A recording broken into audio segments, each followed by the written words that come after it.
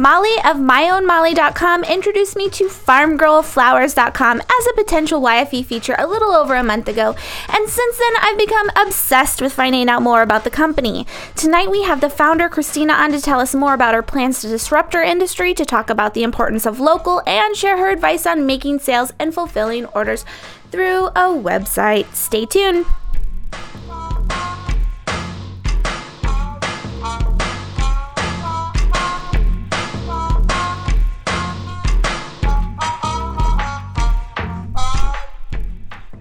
Welcome to YFE Chat Live, the live show that happens every Thursday night at 6 p.m. Pacific, 9 p.m. Eastern here on YFElive.com. It's a 30-minute live show that you can use the hashtag YFE Chat to connect with other entrepreneurial women in their 20s and 30s. If you're watching this later on YouTube or iTunes, make sure that you bring yourself into the conversation by commenting below this video. Obviously, you can't really do that on iTunes, but feel free to check in over on Twitter using, again, the hashtag YFE Chat. So I'm your host, Jennifer Dono. You can tweet me at Jennifer Dono, and again, one more time, use the hashtag YFE Chat. Tonight's episode is 104, episode 104, and it is brought to you by Ovaleye TV. Ovaleye believes in building community through shared experiences. We produce professional live webcasts that bring tribes together, and by MailChimp. MailChimp is the best way to design, send, and share email newsletters. You can get started today at MailChimp.com for free. Make sure that you sign up for our mailing list at yfe.me/mailed-it so you can find out more about everything that happens at Young Female Entrepreneurs. We've got a lot going on. Two big announcements that I wanted to talk about before we bring Christina from Farmgirl Flowers on is that, number one, the daily action calendar. For all of you that are participating in that, it has been something that has been happening since February of 2013. And before that, this is something I stole from our web hosting company. We used it back in 2012 for home office individuals, and we put out actions, and it was all about connecting people through common actions and keeping people motivated. And so YFE adopted it, and we started doing these daily actions together. Last month we changed it up so that you do an action, you take a picture of it, and you share it. And it's not even necessarily something you have to do. Like today's was Throwback Thursday, and you were sharing a picture of you speaking to a group of women using the hashtag YFE Action. Well, starting April 1st, we're adding into that program at dailyactioncalendar.com. You can actually buy into this program that we're doing, and I have it at half off until April 1st, which is when it's released. So if you go to dailyactioncalendar.com, you can find out more about it. It's 365 action sheets. And so for those of you that missed what we did before, that whole idea of here's a prompt, do it, and some motivation around it, we're bringing that back. It's just in this Take Daily Action e-kit, and it's just $15, so it's the price of a bottle of wine that you probably bought before this show, and it goes up to $30 on April 1st, and we're going to do a fun challenge leading up to it. So again, sign up for yfe.me/mailed-it to find out more about that. I'm really excited. As someone that's going to have a baby soon and has a kid and a husband, this is something that I'm really just passionate about. I want to do more. I want to get more done. I want to experience more, and hopefully you guys will all join me in that desire. So the second thing is the book club, or Bootstrap Book Club, the free book club you can participate in. We're changing up the way that we discuss things. So next month's book is going to be Gabrielle Bernstein. I don't know how to pronounce her last name. I'm so sorry. You guys will have to correct me on this one day. I love her work. I love everything she does. She has a new book coming out called Miracles Now, and it actually comes out on April 8th, I believe, and so it's in pre-order. And she's got some really cool incentives for pre-ordering it, but that's our next book, and we're not going to start discussing it till May. And so what we're doing is we're giving you about a month to read it, and then we're going to organize hangouts. So we're going to have hangout leaders, and it's going to be one simple book club discussion. You're going to show up with your bottle of wine or your cup of coffee, whatever it is, and meet people virtually and discuss it in real time versus having to keep track of a Facebook group discussion blocks, which drove me crazy. I can't stand Facebook, and it was just kind of like scattered thoughts. And so we're going to do it in a really fun powwow way where you can meet other entrepreneurial women. Those are my two big announcements, and I'll flesh out the ideas more if you're signed up for a mailing list, again, at yfe.me/mailed-it. So that was a really long announcement part, and I apologize for that. So let's learn a little bit about our guest. Christina. She's the founder of a company I'm so excited to learn more about, farmgirlflowers.com. It's out of San Francisco. It's all about local. Farmgirl Flowers is proud to be a successful, unique, and eco-friendly San Francisco flower company. What makes them so unique? Their goal is to completely change the way flowers are purchased in the United States. They provide beautiful San Francisco flowers at a better price than their competitors, support local farmers and business, reduce the environmental impact, and save you time. So let's go ahead and hear from Christina. But let's go ahead and talk about the floral industry or the flower industry. Christina, tell us more about it and why it was that you are set out to disrupt it. Yeah, the floral industry actually is a really large industry, $35 billion industry with $7 to $8 billion just in e-commerce sales. That's crazy. Yeah, it's so big, but there's really little innovation in it. And, when I was researching starting Farmgirl Flowers, I was just amazed that all of the innovation that has taken place in the last 30 years has been, in my opinion, not the right direction to go. So I thought, let's look at all the problems and figure out a way to solve these problems and see if we like to call it kick it old school, but kind of bring the floral industry back to the way it used to be, which we think is the better way to go. Well, so now let's talk about how you got into the whole flower industry, because you have a farm girl background, which is so endearing. The entire brand is just very endearing. But before you started up, you actually had a pretty solid job was it at Stanford? Yes, at Stanford University. So that doesn't really seem like floral industry in Stanford. No. I mean, how did this come to be? I do have a farm background. I grew up on a farm in northern Indiana, but it was corn and soybeans, which are definitely not as pretty as flowers. But it's really funny because, I didn't love living on the farm. It wasn't my passion, but it's kind of the irony in calling it Farmgirl Flowers because I grew up on a farm. But I'm really happy to be working with flowers instead of corn and soybeans now. Yeah. I used to work at Stanford for almost 8 years. And a lot of people thought I was pretty crazy to leave a really stable job at a place that's not going anywhere. And it was fun, and I learned a lot from it. But it's when you work in a setting like that, it's pretty cyclical, and you don't get to really do a lot of innovative new things. And so I really wanted to do something where I could be more creative, and which is why I left and started this company. So leading up to 2010, which is when Farmgirl Flowers came to be, right? Yep. Did you take classes in floral arrangements? Were you big on events? I mean, how did that, I understand the creativity and the farm background, but how did that come to, Yeah, that's a really good question. So I'm actually completely self-taught. When I started Farmgirl Flowers, one of the problems in the industry that I found, which was just not a big social problem, but I just didn't like the designs that were out there. I didn't want to send them. I'm talking about not the great designers, floral designers that are out there, but the big drop shippers.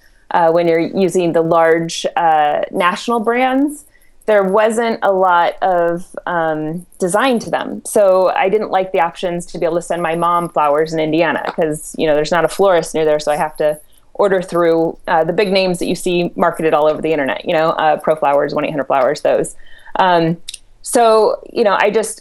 wanted to create something that I would want to receive and I'd want to send to people. So I taught myself.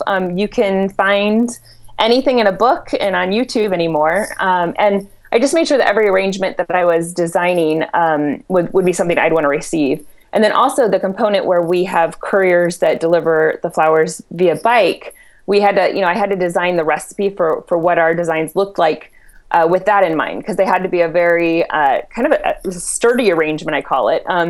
So that way they're not going to get destroyed while they're out being delivered by bike. So I created this recipe of a look and an aesthetic that I liked, and just taught myself. I think that if you have a design eye, it really translates to a lot of different industries, and I was fortunate to have a design eye, I think. So there's so many things within that story that I love. I just want to point out one, first of all, is that you're self-taught. Did you ever feel like there was pressure from others within the industry to go back to school and get certified or mentor under someone? Yes, and actually a lot of the designers that we hire did go, there's a great, City College has a great floral design program. And, I'm not saying that you shouldn't go to school. I definitely did, receive feedback from other florists that they didn't appreciate, our style as much. It's definitely more farm fresh. Looks like you went and picked it yourself. That's just the aesthetic I like. The aesthetic that every young female likes, I feel like. Whenever my husband, I tell him over and over again, I love him to death, and I think it's the nicest gesture to bring home flowers, but I tell him, I'm like, I can't stand these bouquets. I think they're the hideous, they're most ugly thing. I mean, it's just so so I love this shouldn't stuff. be ugly, right? But they sometimes are. They are all the time. So anyway, I really appreciate that about you, that you have the guts or the courage to just go out there and say, I want to do this differently. And if you're doing it differently, why would you go back and learn from other people and that kind of a thing? And like you said, that's okay at some, for some people, for a lot of people, that's a great choice. But for you as an entrepreneur, I think that's something that definitely set you apart. But as far as the process goes, so here you are, you're learning. And this was something, too, that we had on another guest who has creperie pop-up shops and a creperie in, where was it, you guys? It was like in Chicago, I forget. But she did the same thing. She YouTubed how to make crepes. She loves it. And then she created a really innovative business around it. But anyway, so apart from the YouTube videos and learning how to do the whole floral arrangements, how did you, the actual business end of it, did you go out and meet local farmers? I mean, what kind of research process went into that?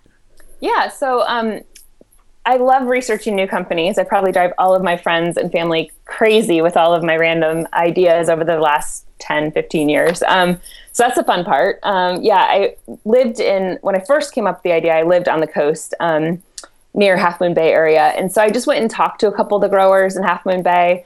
I think they thought I was a little bit crazy. I like to joke with them now because they were so skeptical at the beginning, and they're like, this will never work. It's a great idea. It's never going to work. Everybody wants peonies year round. And, we have to import. We've already lost the battle. They're already really had the defeated attitude.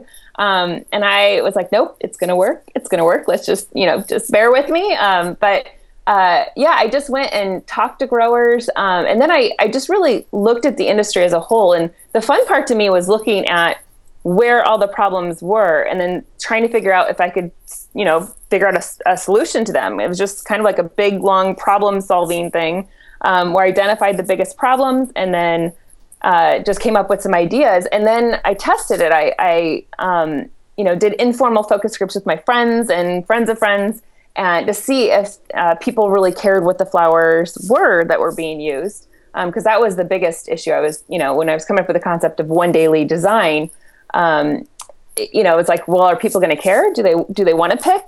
Do they want the 600 options that are available online at all the big dropshippers? Because I know I don't want 600 options, but they might. So, I just, asked people, found out that people, I think the statistic was 82% of everybody that I talked to didn't care what the flowers were. And actually a lot of the response was that whatever they order online isn't what shows up anyway. So it's not like even when you pick, that's, what you get. So I thought, well, let's just, after I figured out the solutions, what I thought were the solutions to the problem, let's just test it. And so that's what I did. What was the testing like then? Because I mean, in the beginning, I should say, you guys, if you haven't, she has over 25,000 people that are following her on Instagram, something like 15,000 on Facebook. This is not you like taking out your tricycle and riding around town saying, buy flowers for me. This is a big operation now. But at the beginning, was it ever that you literally did get on your bike and deliver it?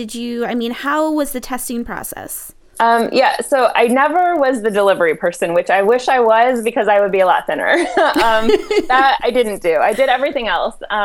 So what it started out being was I worked out of our dining room. I had a very lovely husband who didn't mind sharing the shower with myrtle leaves on the ground that I would scrub our buckets in. So it was about 100 square feet, maybe 120 square feet. That was the flower shop. And I would go to the flower market in the early mornings and buy all the flowers and come home and make all the arrangements. And I mean, all the arrangements, I say that like it's a big number. When you first start out, I was fortunate enough to have a lot of friends that helped out at the beginning. So I had a friend who his company made a website for me, and it was really basic. It didn't have a lot of frills. It's actually, we're working on our new website that we're launching in a couple of weeks, which is a much more dynamic, beautiful, amazing website. But a little tip for others starting out is it doesn't have to be the end product where you want to go at the beginning. So I did everything on a budget, made a website that, met our needs. It didn't, we had to make some, exceptions and some things it couldn't do. And then I would buy the flowers, I would make the flowers, I would do all the customer service, I would do some of the marketing. My husband's in marketing, so he helped with that. And then just ask my friends to help spread the word. Coffee shops were great. They let me put out flower arrangements with cards, but it was very grassroots. It was very me doing everything other than the deliveries.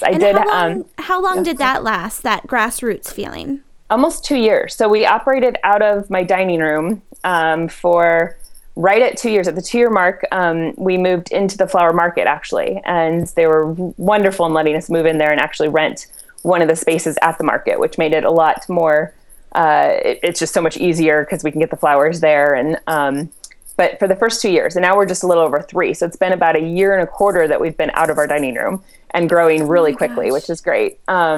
See, I would have never known. I just looking at you, looking through all of your photos and all of the customer testimonials. I feel like you've been doing this for years at a huge capacity, and that you had big investors to get started. And I think it's always so inspiring to hear people that just get started and try things out. So, and I'm sorry, I totally interrupted you, but I wanted to get back to the website part. Mm-hmm. So just talking about it, I love the advice as far as getting started doesn't need to be the end product, but today, how do people find out about you? The way that I found out about you was through myownmolly.com. She works as an executive assistant and has a number of employees that do something similar with her. And she actually ordered from you for a client in San Francisco and said it was the most amazing experience ever. And so, wonderful. Yeah. And so now, how do people find out about you other than, having someone email and be like, you have to check her out? Yeah. Yeah. Well, that's the best way. We have a lot of referrals, which is great, and a lot of repeat customers. Which I think is the best, it's just wonderful. I love to hear that. Yelp is a big way people hear about us. Yelp and Facebook are probably our 2 best marketing channels that work the best for us. And since we're fortunate that, sorry? And since you mentioned Facebook, mm-hmm. I saw on your Facebook page that you were part of a Facebook small business case study. Mm-hmm. What have you done differently that others aren't doing? That you have such a huge response rate. Yeah, well, we utilized Facebook marketing, which I think a lot of small businesses, don't. They don't know that it'll actually help, and they get really worried about spending a little bit of money, which I was too. So in my original financial model, my husband jokes with me because I think I had 25 cents per unit in there for marketing, which I'd always worked in operations. And I was like, oh my gosh, you want me to spend how much? And that's like another person I could hire and not have to get up at 3 a.m. myself, but he was right. You do have to spend some money in marketing. And so once we started utilizing the Facebook marketing options, it's really helpful and it does work. So he was absolutely right. You have it on tape, which I'll have him listen to, so you can see that. But if you're a small business owner, like I was really just, kind of scared about thinking about spending money in that way. It's really worth it. So you actually ran ads then. Now, as far as spending money, do you spend any money on Yelp, or is that all organic reviews? No. Yeah, the reviews are all completely organic. We do market on Yelp, but we don't purchase any reviews. I know a lot of people have asked me recently, because our numbers are really good on, like you said, Instagram and Facebook. We don't buy likes at all. We utilize marketing, which will bring in likes, but we don't think it's ethical to go buy fake people to write reviews or, but a lot of people do that. And, I just think that if you take the high road, it's always going to be better for you. And really, if you're going to do that, then it's not going to help you in the long run, because the actual people that are on our sites are actually want to be there, which we really like. Well, what about people that don't like you on Yelp, that leave bad reviews? Do you have any advice for people as far as that goes? Yeah, so I completely understand that. At first, I was devastated if I had a bad review, just devastated. I would drive everyone nuts being like, can you believe this? And I would have to read it, and do they know how hard we're working? And So a couple things. First is try to rectify it. So every single time we get a bad Yelp review, we reach out to the person, we try to rectify it. You're not going to be able to please everybody though. So that's my second bit of advice. If there's just people out there, we all know them. We've all worked with them before. We all have them in our lives even and don't want to, but there's just, a very small fraction of people that you're just never going to make happy. So those people do exist. And I find that they're more likely to write a review than someone who's really happy. So try to rectify it, but then don't beat yourself up if you can't, because the person probably is just, mad at life and, there's not much you can do to fix it. If you're offering a free flower arrangement and comping the one they had and, you're like, we're already losing a lot of money on this, and their expectations weren't even in line with what we do, they want peonies in December, there's just, don't beat yourself up. So, apart from the marketing and everything like that, going back into your business model. So one of the things that the company, it's like we had horse feather gifts on. Now they're a mother-daughter team, and like I said before this, I want to be best friends with their company, their brand, and I want to be best friends with Farmgirl Flowers. It's that kind of a brand. We'll be your best friend, don't worry. And so you have this courier system, which where do you even start to find out about that kind of a thing? And then I also found out, because right now you're delivering in San Francisco, right? So like city proper type of a deal. Yep. And then if you want to get out of the city, you have a deal with, is it TaskRabbit, that if there's like 6 or more or something like that orders, that you'll make arrangements. So as far as courier services go, how did you figure out how to do that? And what advice would you give to others as far as local delivery goes? Because that's something I'm very excited about. Yeah. So the bike courier thing was kind of an afterthought. A friend of mine I was at lunch with, talking about right before I launched, and it was actually his idea. So thank you, Brett. And it was just thinking, it's actually, it's cute, which people will like, but also it's better for the environment, which we really liked. And in San Francisco, bike couriers really make sense. They get around quicker than cars. There's no parking tickets. We all know that's a pain, it's a better option. When we just did, I did do another informal focus group recently, because we are expanding. So we're working on our expansion model right now. And I wanted to find out why people order Farmgirl Flowers, because if it was for the bike couriers, then we're going to have to really rethink our expansion model. But that was actually the least most popular reason on why people order. It was our aesthetic and that we use local. So we're going to keep bike couriers, and we have scooter couriers as well in San Francisco. But as we expand outside of San Francisco into the Bay Area, and we're also working on our national shipping model, it obviously won't be a bicycle then. But when we first started, I used a courier company to deliver the flowers, and they were great. It was really good for us at the beginning to do it that way. Since then, we've brought in the couriers as well. So we hire all of the couriers as full-time employees of our company. And that works even better because they have personal ownership of the flowers. And what I realized was there was a whole nother side of flower delivery that I hadn't even thought about when I first started Farmgirl. I thought it was just about the flowers, but it's not. When you're delivering flowers as a gift, which is what most of our orders are for, gifts for other people, it's also the service of delivering it. So the original courier company we used was great at making sure the flowers looked good when they got there. They weren't irresponsible that way at all. But there's also, the attitude of the courier, and you want to make sure that, you're delivering them with a smile and you're being nice, and, they're just actually a reflection of our company. So not having control over I would say that's about 50% of it. 50% is the flowers, 50% is the delivery, making sure it gets there on time, that the couriers are nice and respectful, and will go over and above to make sure they get it to the recipient themselves.